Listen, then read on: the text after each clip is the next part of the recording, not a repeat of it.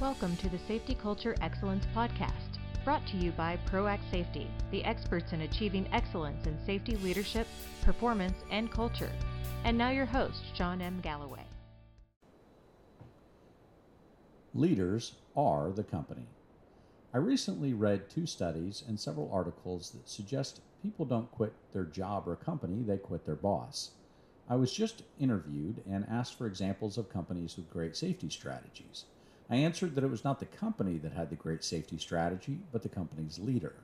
I justified this statement with examples from my consulting clients where leaders moved from one company to another and the performance of the company they left declined while the safety performance of the new company improved. Strategy is not about armies, but about generals. Leaders who strategically lead safety create winning performance. The National Safety Council, NSC, gives awards to CEOs that get it. It is not about the company, but the CEO.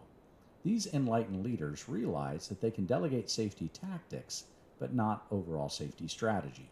They create these victories for their organizations, but the organization seldom learns the lessons and promulgates the practices. At best, they select a new leader who also gets it.